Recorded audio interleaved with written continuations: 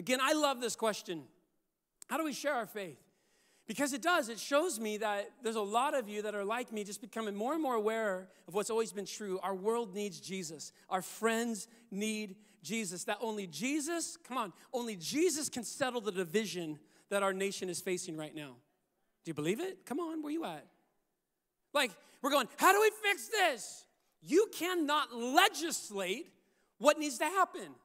You can't put in some rule that is going to actually fix the division. That's going to speak to and correct, the issues of racism and every crazy little thing that we're facing today. What our world needs is a heart change that only Jesus can bring about. I mean, it is broken. And Jesus came to fix what's broken, friends. Only he can do that. And friends, he is doing that. Jesus said, I will build my church and the gates of hell will not prevail against it, right? Like God's not done. He's not going to stop. But how is God going to build his church? He builds his church through the church. He brings the answer through those who know the answer, right? Now, we just got a world that needs Jesus right now. And friends, I'm telling you, if you don't yet know Jesus, you need Jesus right now. Only Jesus can bring hope. Only Jesus can give peace. Only Jesus can bring healing. Only Jesus can bring freedom. Jesus is the answer to all these things that we need, our friends need, our world needs. But here's where we struggle, right? Just because I'm convinced that Jesus is the answer doesn't mean I know how to then go and lead people to the answer. So we have this disconnect, right? I know that Jesus is the answer, but how do I lead people to the answer? Like, just make it real, right? Like, how do I, as a high school student, show up to a high school campus where all of my friends have all sorts of different opinions, all sorts of different beliefs, right? All of my friends are experimenting with all sorts of different things to try and find fulfillment. Whether it's in, different sexual experiences or gender identity or fill in the blank. How am I, as a high school student, supposed to show up on a campus and draw people from what they're leaning into and into what they need to be leaning into? Like, how in the world do I do that? What is that supposed to look like? We're going to talk about that today. What am I as a school teacher supposed to do? And there's a lot of you that teach in Christian schools. There's a lot of you teachers that teach in public schools. And they both carry different aspects, right, of it. And it's not that a Christian school, your Christian kids are, they're not always perfect kids, right? A lot of times it's a mom and dad whose kids gone wild. Some of you sitting in here, I'm talking to you high school student, like you went wild in the public school system, and your mom and dad love you so much that they're paying the big money to try to put you in a private school system, but the private school system hasn't fixed what needs to be fixed. What needs to be fixed is your heart, right? And so you got school teachers in here teaching to Christian kids who are wrestling with what they believe. You got school teachers in here showing up to the public school system. My brother, Matt, teaches at Redlands High, at Redlands High School, teaches math. If you've had Matt, you love some math. Come on, somebody. I always have students come up to me and tell me how much they love my brother and his teaching at school, teaching math. And he always has people come up to him and tell him he's done such a great job on Sunday. Like, you crushed it this Sunday. I always tell him, I say, make sure to say thank you, Matt. Make sure to say thank you and smile, all right? But Matt shares with me, are you in here right now or not? Oh, yeah, there you are, baby. But Matt shares with me, without divulging all of just some of the stuff that he has to face as a public school teacher. I mean, and you love these kids, and you're not allowed to talk about your faith, and all these different things. I mean, what do we do, right? Come on, some of you are showing up to a job week after week, all sorts of belief systems, all sorts of opinions, all sorts of, and you, whether it's at the, I don't know, I haven't been in a secular work environment for a very long time, but I used to work construction, everybody, come on. And I tell you, it feels hostile a little bit. But in the midst of that hostility, look at me, there's a hunger. Do you hear what I'm saying? Like, in the midst of this hostility, and I can't believe there's genuinely hunger. The reason people are so passionate is because you're touching on something that's actually, like, there's a soreness there, right? There's a hurt there, okay? And you show up week after week, and whether it's over at again, I haven't been in an office situation in a long time, it's at the water jug. I don't even know if they have like the little water things anymore, and all the little conversations that happen. Can you believe getting the water? Or it's at lunch, when you go out with your friends, so you go out with your coworkers, and they're talking about politics, and they're talking about this, and can you believe that, and church things this, and here you are with the answer inside of you. The power of God through the gospel of Jesus sitting inside of you to change the atmosphere at that school, at that job, in your family. And how do you unleash that on the world that needs that? If you turn in your Bibles over to Colossians chapter 4, Paul the Apostle is closing out the letter to the Colossians, and I believe here the Spirit of God leads him to give us a solution, some steps for what we're wrestling with. Like, how do we share our faith? How do we get what's inside of us outside of us and let it change the world around us? And in Colossians chapter 4, watch what Paul does as he lands this letter, and let's take some of these principles and let's bring them home today, all right? Amen? Colossians chapter 4. Here's what Paul the Apostle says, led by the Spirit of God. He says, continue earnestly in prayer. I want you to know that every endeavor to preach the gospel, to see lives change, is going to be started in prayer. I want you to, listen, you're going to start praying for your family. Start praying for your high school. Start praying for your job, your workplace. Listen, come on, you start praying. Why? Because the battle you're facing is a spiritual battle. There are spiritual strings attached. And if you go to battle thinking that this is just all about you coming up with a better argument, all about you finding a way to disprove what they believe, all about, I'm telling you, friends, look, you're fighting the wrong battle. It is not a battle of wit. It's not a battle of argument. It's a spiritual, it's a spiritual battle. Amen? And you don't want to show up, with the wrong weaponry. You need to come bathed in prayer, asking God to move. Come on, I want you right now to start thinking through some people that need to know Jesus in your life. And here's what I'm going to challenge you this week. You pray for them. You let God lead you in prayer for the people that God has called you to reach. And I'm telling you, he's called you to reach more people than you think he's called you to reach. Continue earnestly in prayer. Be vigilant in it with thanksgiving. Don't stop it. Come on, keep on leaning in. Meanwhile, watch this, praying for us also that God would open a door for us for the word, to speak the mystery of Christ for which I am in chains, that I might make it manifest as I ought to speak. Walk in wisdom toward those who are on the outside, redeeming the time. Do you know where Paul is when he writes this? Look at me, everybody. He's in prison. Now, I don't know what would be at the top of your prayer request if you were locked up in prison. But the top of Paul's prayer request, he's like, pray for me. Not that I'd get out, not that I'd have freedom, not that they don't kill me while I'm in here, not that he says, pray for me that I could tell someone about Jesus. Pray for me that God opens a door. Pray for me that I could have the opportunity while I'm here in the midst of this mess, in the midst of this prison, to do what God's called me to do while I'm here in the midst of this mess. I got to tell someone about Jesus. I just can't help myself. I got to tell someone about Jesus. God might have you in the mess you're in because there's somebody who needs you in the middle of the mess you're in. There's somebody who needs to hear the hope you have in the middle of all the hopelessness at work. Paul's in this prison. I just got to tell someone about Jesus. Why? Because for Paul, friends, like nothing else mattered. Nothing mattered more. And we need to be convinced of this. You want to know what's going to fuel evangelism, what's going to change our world, is when the church finally realizes that nothing matters more. Paul said in 1 Corinthians 9:16, he said, woe is me if I don't preach the gospel. He said, I've had a bad day if I haven't told somebody about Jesus. I'm just bent on it. And he was always looking for opportunities for it, whether it was in the synagogue, Mars Hill, in prison. He just had to tell someone about Jesus. Why, friends? Nothing matters more. Like, this life is going to someday be over? The statistics on death, right? It's like 1 in 1. Like, it's going to happen. And I want you to understand that there is nothing you can take with you to the other side.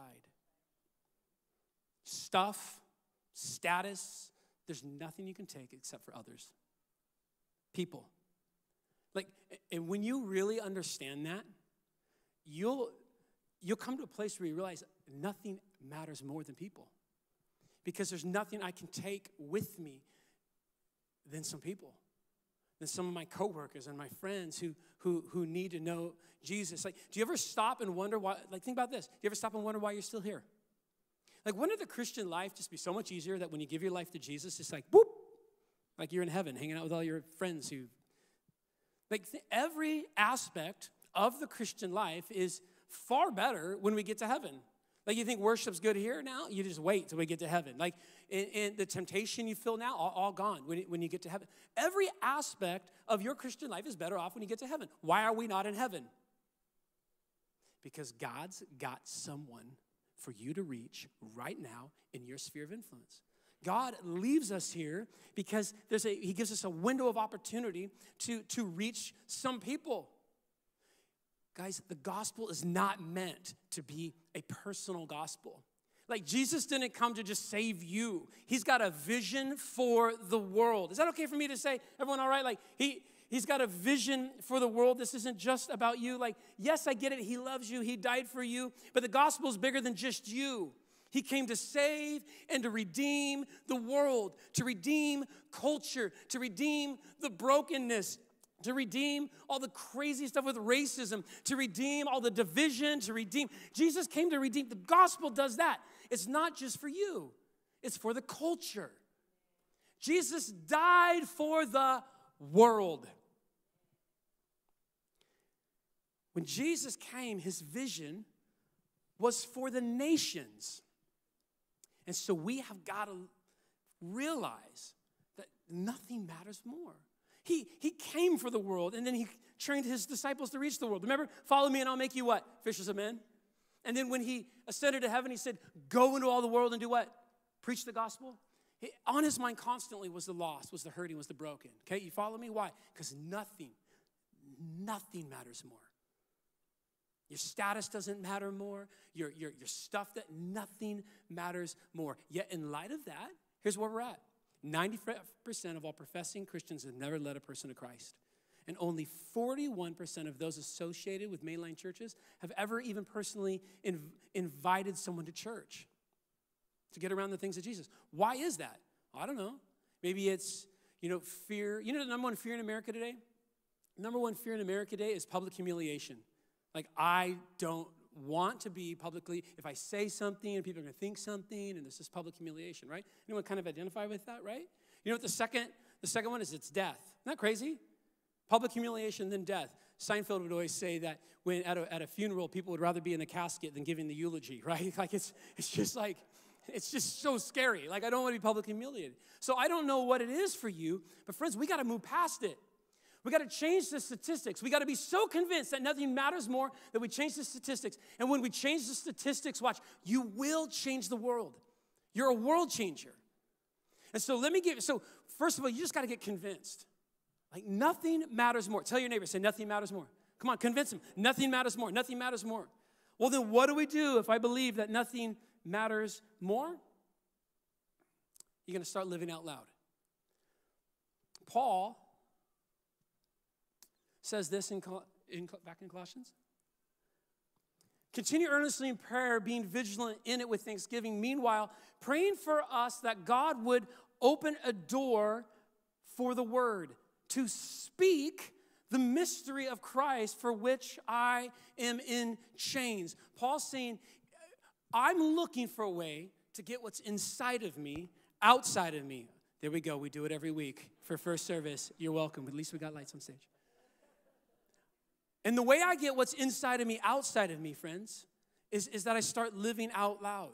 Pray for a door to be open, to speak of my faith. You know the problem is today, let me help, is that you've been told that your faith is a personal thing. Don't talk about church, don't talk about religion, don't talk about politics. That's a personal thing. You know that's a lie from the pit of hell? That your faith would be a personal thing. Do you know that your faith is actually meant to be a very public thing, not a private thing? It's not supposed to be a suppressed thing. It's supposed to be a loud and audacious thing, your faith. And friends, that's not just for the world's sake, that's for your sake. Do you know if your faith is only a personal and private faith, then I'm going to tell you this, it's a weak and struggling faith. Come on, listen to what I just said. Like a lot of people are like, I don't know why my faith is so weak, and I don't know why I can make. It's often because you have taken your faith and made it a personal and private faith. When you let your faith go public, when you let your faith go loud, all of a sudden it becomes a stronger faith. It becomes audacious faith because it's a faith that's being lived out loud. God has more for you than a weak and struggling faith. And so do you know what he does? Watch. How does God strengthen your faith? He calls your faith into the public arena. Come on, look at me. I know it seems so simple, but there's a lot of you in here who believe in Jesus, who love God, but you have yet to let your faith be moved into the public arena. And until you do that, there's something that is always going to be holding you back.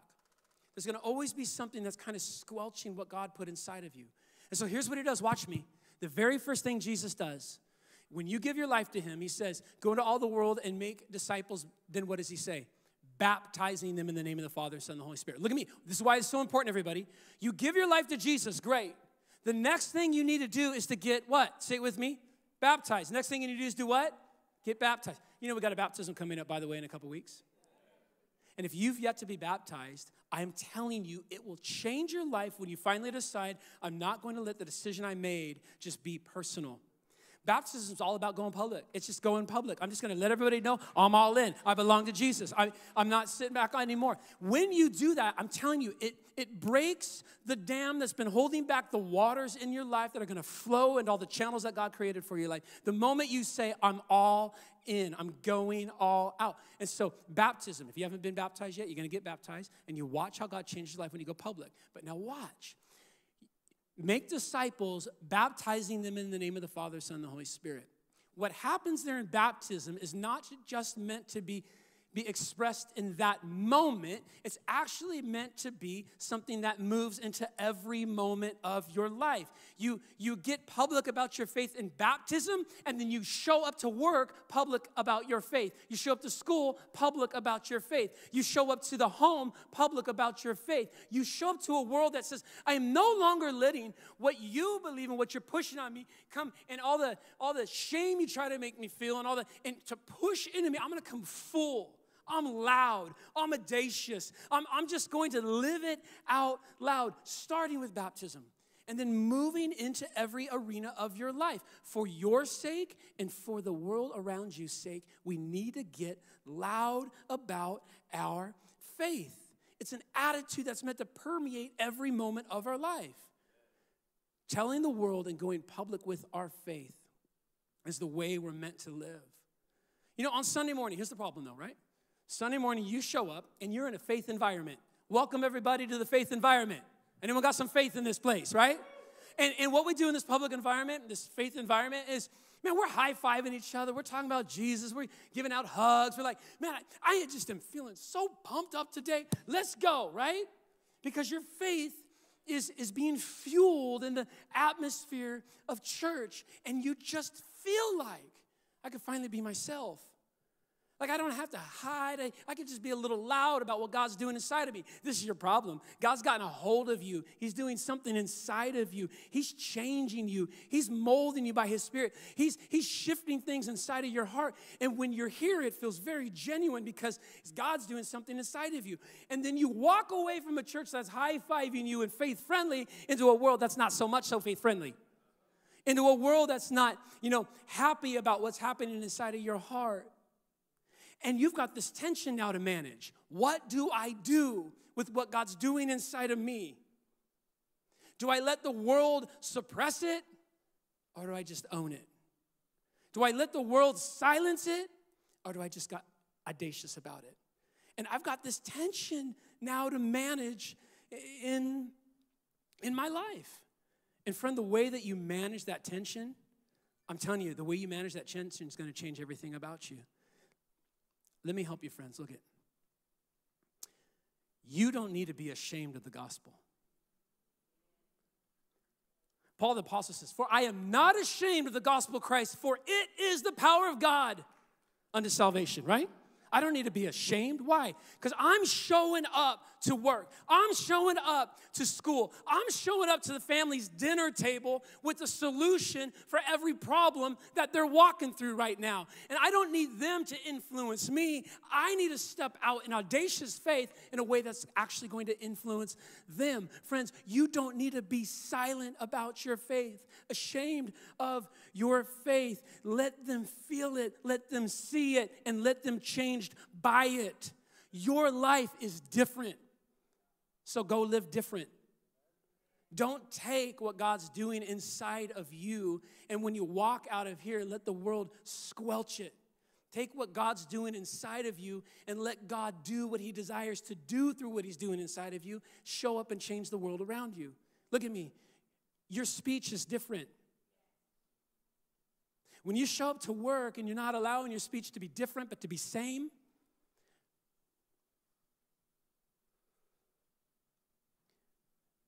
friends, you're squelching what God's doing inside of you. Your speech is different. Let it be different. Like, you see things different.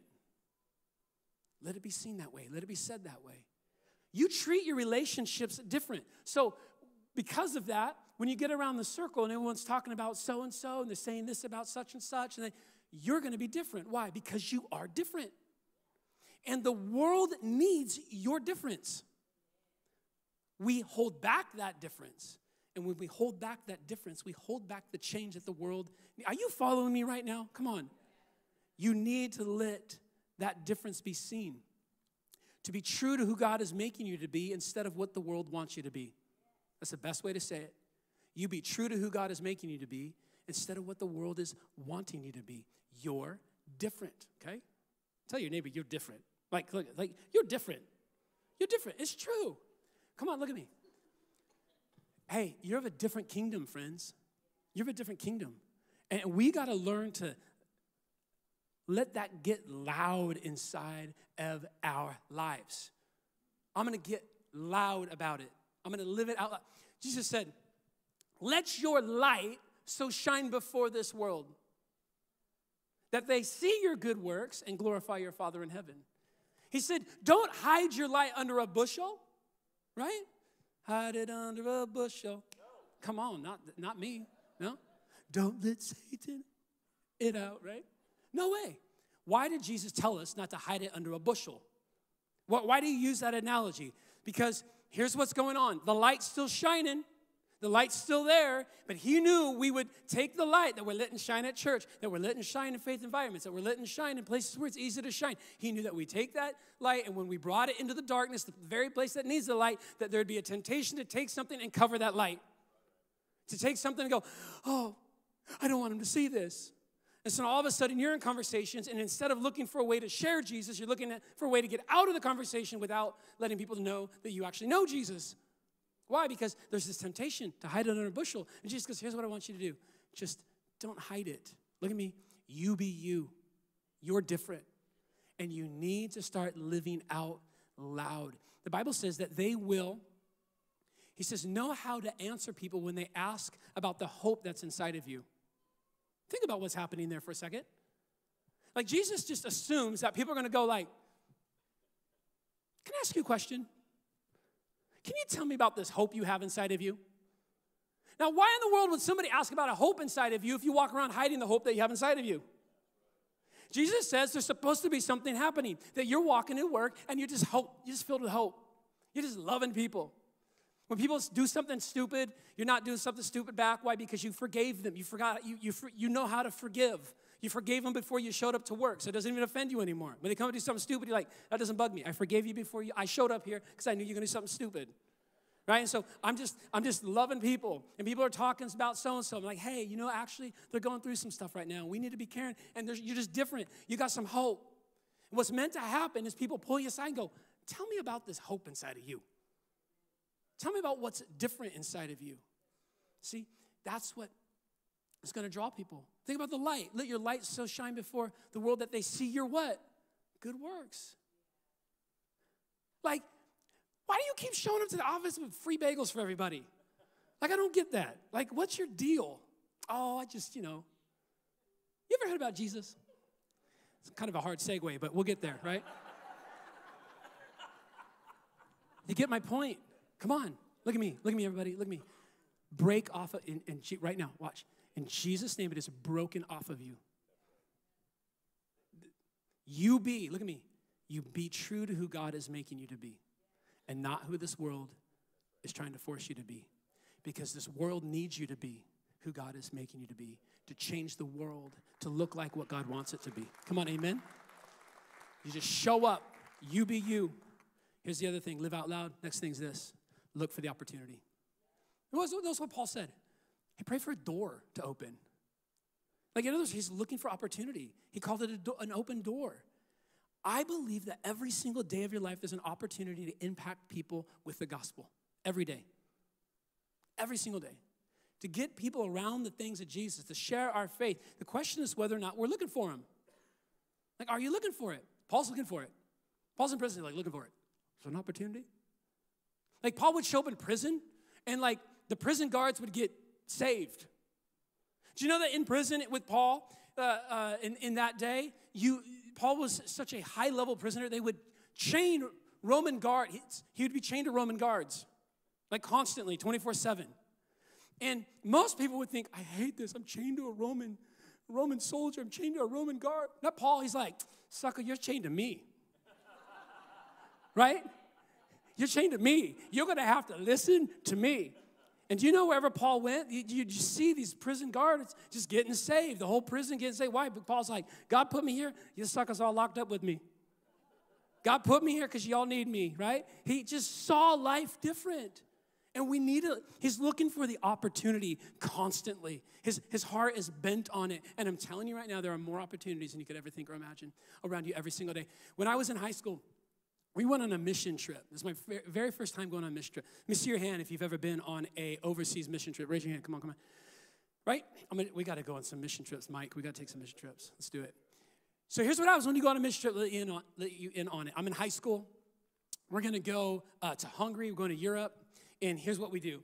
We first all get together months before we go on this trip. And what do? We're learning the language.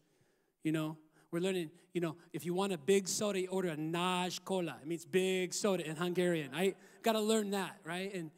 And you start learning the language. You learn just so you could connect with people. And then you start praying very intentionally that God would anoint this time when you get over there to Hungary. And then you start, preparing yourself for how you're going to share the gospel and tell your testimony, share your story. And you do all of this, and there's just kind of this anticipation in the air. There's this expectation in the air. And you get on a plane really early in the morning. I don't know why mission trips always leave at 2 in the morning. But you get on a plane, and you fly all the way over to Esztergom in Hungary, and you land, and you get out. Now watch what happens. The moment you are on that plane and you step onto that ground, you are looking at everything different. Why? Because I'm a missionary. And now every conversation is brimming with potential. Like every interaction is brimming with potential. Every person I meet is a person that Jesus brought me to share with today. Every situation I'm in was ordained because I'm thinking this way by God for me to be change a life in the middle of the situation that I'm in. And lo and behold, you're watching people get saved. You're watching stories be told. You're watching lives being changed. And everyone's like so excited. The team's freaking out because let me tell you this story today. And can you believe this? And can you believe that? And you watch God do all of these things. And then you get on a plane. You fly back to America. You land. And everyone just goes, oh, man, think about what God did over there in Hungary. And then we all gather together like 3 months later. And we show pictures. Do you remember? Remember what God did over there? Friends, the way you lived over there, I remember when this hit me. The way I lived over there is the very same way I'm supposed to live right here. It's like I don't go there to be a missionary. God put me here to be a missionary. Do you see? And so I'm gonna live out loud, and I'm gonna look for the opportunity because it's gonna happen today. Like here's what we're gonna do. We're gonna prepare you, church. Look at me, everybody. We're gonna prepare you. If you don't yet know Jesus, you're going to come to know Jesus, and you're going to experience a life of God changing the world through your life, okay? And we're going to invite you on a little missionary trip, all of you. So we're going to learn the language, going to figure it out, How do I not be weird when I show up to the culture I'm about to go reach? We're going to pray purposely and intentionally. And I'm going to pay for the tickets, okay? Because we're leaving in about a week. We're all going to drive down to LAX together. We're going to get on a flight 3:40 in the morning, because there's just something about the mornings. You got to get there in the morning. We're going to get on a plane, and we're going to fly all the way over to Redlands Municipal Airport. Come on, we're going to get out, and you start going into your city, you go into your work, you go into your homes, you go into Redlands, you go into Beaumont, you go into Yucaipa, and you go there with, God put me here, and I'm looking for the opportunity. Now I'm at lunch with my coworkers. What am I, missionary? I'm not like looking to get out of this conversation without talking about church. I'm looking how to work a little church and do this conversation. Why? Because I'm a missionary. Like, I was prepped for this. I was prepared for this. Jesus called me to this. He anointed me for this. I'm going to go and look for the opportunity. Church, open your eyes. God's about to give it to you. It's sitting in front of you. Some of you right now are thinking about some people who need to know Jesus, and He's put them in your circle so that you can share life with them. Look for the opportunity. 4 things, write them down. Look for the opportunity to let them know you're a Christian. Some of you have never crossed that bridge yet, and it's time to. You're going to take that bushel off. Let them know you're a Christian. Man, when you love something or love somebody, you can't stop talking about it. Some of you get a new iPhone. You get the new iPhone, and you're like, did you happen to see, this is not the new one, so, You girls get engaged, and it's not like you show up, like, hiding it. Man, you're so excited about it, you're like,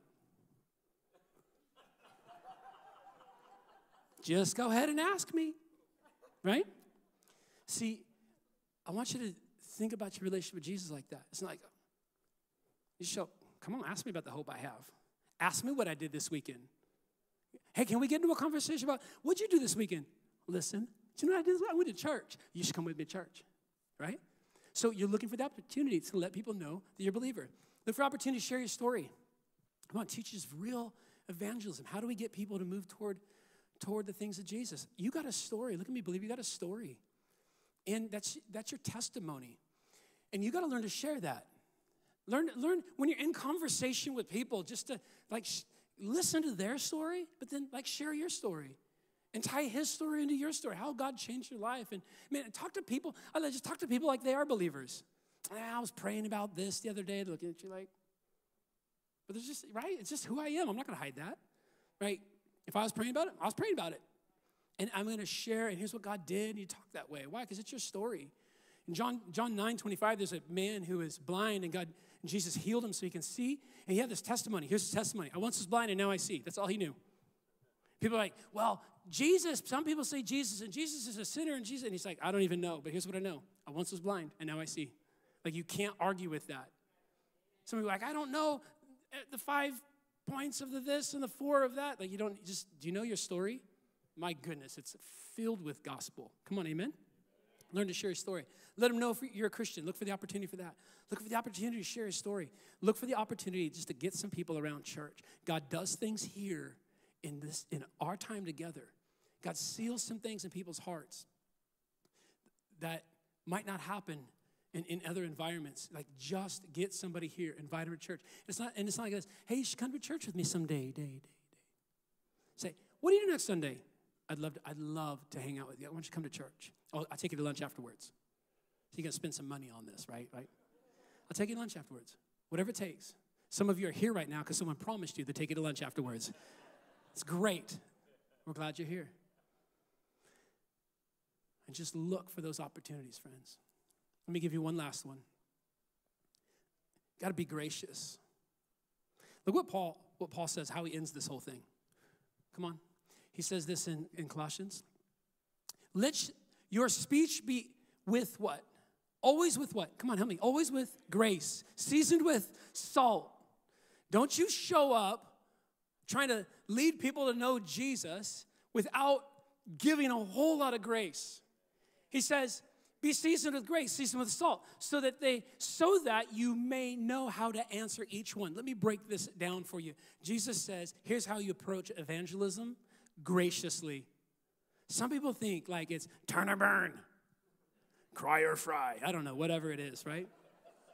Or like my job today is to show up and make sure they know that every wrong thing they've ever done is wrong. And they got to, come on, that's a beginning point of the gospel, is recognizing that we've blown it. I think a lot of people already realize the fact that they've made some mistakes in their life. And they don't need you constantly holding up the mistakes in their life. What they need to do, what you need to do is get them to Jesus. To get the issues that they're facing in life, you got to bring them to Jesus. That the solution for the issues they've been facing in life is Jesus, you see. And your conversation, in order to get them to Jesus, needs to be seasoned. Let me help you with some grace. Just be gracious with people. Like, do you know when Jesus talks about how you're supposed to deal with people that you want to judge? You got a lot of people right now at work that you just want to, you've already judged them. I can't believe, right? And you want to let them know how you've judged them. Here's what Jesus says. He says, before you go and move a speck from your brother's eye, he says, get the plank out of your own eye. What does that do? That just changes the whole environment. And he says this, hey, do not be judged, lest you will be judged. Those who judge will be judged. And watch this, and the measure you use will be measured back to you. In other words, be careful before you go all judgmental on people. Because however judgmental you've been to them, it's going to be measured back to you. It doesn't tell us from where. From them, from God, we don't know. But here's the promise. The way you give it to others, it's going to come right back to you. Now, if you really believe that, what would that change? Everything. Because how do you want to be judged? How do you want to be seen? How do you want to be treated? How do you want to be talked to? How do you want to be interacted with? How do you, when you got problems, when you got issues, how do you want people to come to you in them?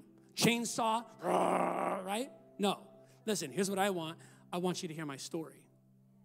I want you to know why I am where I am. I want you to know why I've made the decisions I've made. I want to bring up inside of you all the mercy and grace I can muster. Like, before you judge me, I need you to know me. I need you to hear me. And I just want you to be gracious to me. You ever, when your kids, and we got some kids, and you got some rambunctious kids that get in trouble. Why did you hit your sister in the head with the Barbie? Your sister's off crying. Why did you do? It's a yes or no, or no, did you hit your sister in the head with the Barbie? It's a yes or no question. Did you hit your sister in the head with the Barbie? And they never give you a yes or no answer, right? Did you hit your sister, yes or no?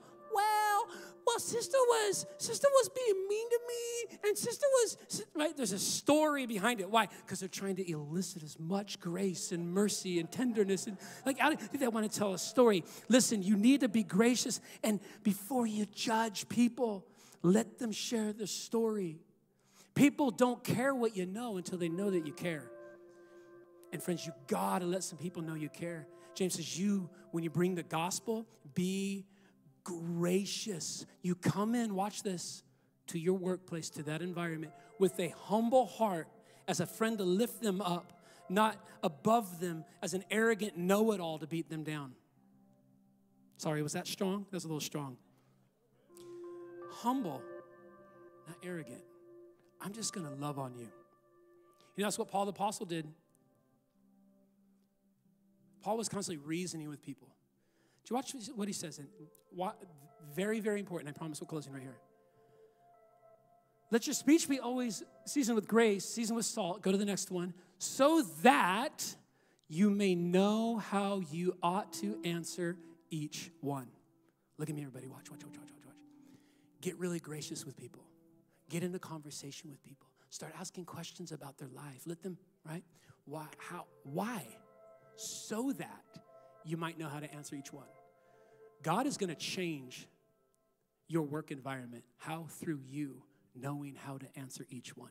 God is going to change your school. How? Through you knowing how to answer each one. Evangelism, sharing your faith, is not, I've memorized 4 points. I'm going to go and I'm going to share the 4 points. And here's my thing. It's a give and take, and hearing their story and letting out your story, hearing where they're at, giving them some hope, hearing what's going on, bringing them to Jesus. It's a back and forth. Each one has a different way you approach. Jesus came to the woman at the well with one approach. Dear lady, get me some water. That was his opening line. Why do you think about that? Because she was standing out the well wanting some water. And then he goes to Nicodemus, and he's like, Nicodemus, and he treats it totally different. You must be born again. Why? Because Nicodemus needed that. He needed to hear that. Paul the Apostle says he reasoned with people in the synagogue daily. What's that mean? He batted ideas back and forth. He just had himself a good old-fashioned conversation with people. And it's time we get into some good old-fashioned conversations with people, and we draw those conversations to Jesus. We let them know we're a Christian. We let them know where our hope comes from. You could have that hope too, friend. Get them invited to church. Share your story. And we do it graciously, not some cut and dry routine. Like, we have to graciously share the gospel. Graciously let people know, come on, that there's a God in heaven who loves them and has a plan for their life. There's a God in heaven who loves your high school campus and has a plan for it.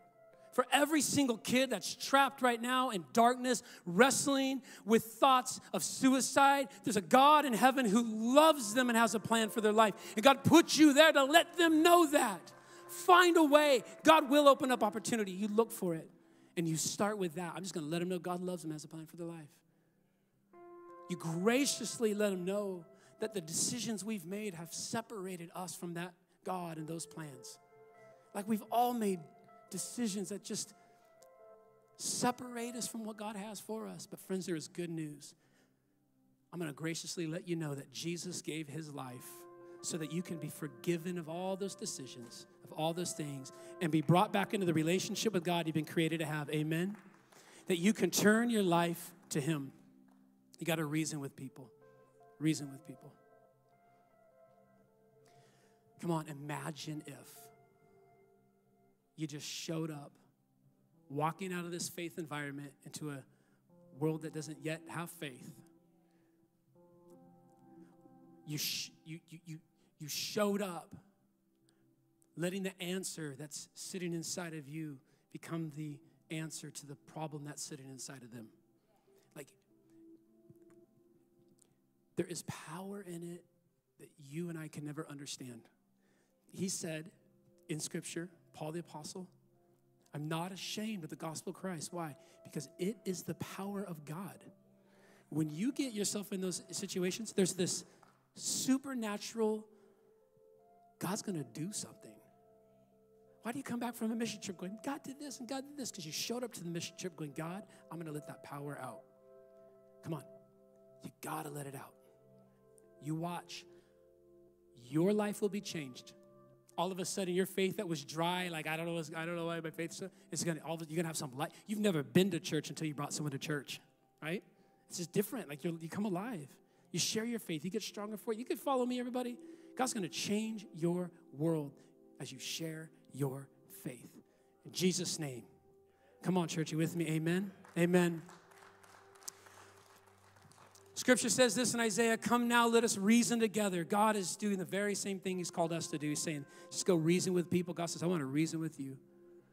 Though your sins have been as scarlet, your sins are as scarlet, they should become as white as snow. Though they're red like crimson, they can become as white as wool. Let us reason together, God says. I've got a solution to that sin and to that rebellion and to that problem. I can make it all as white as snow.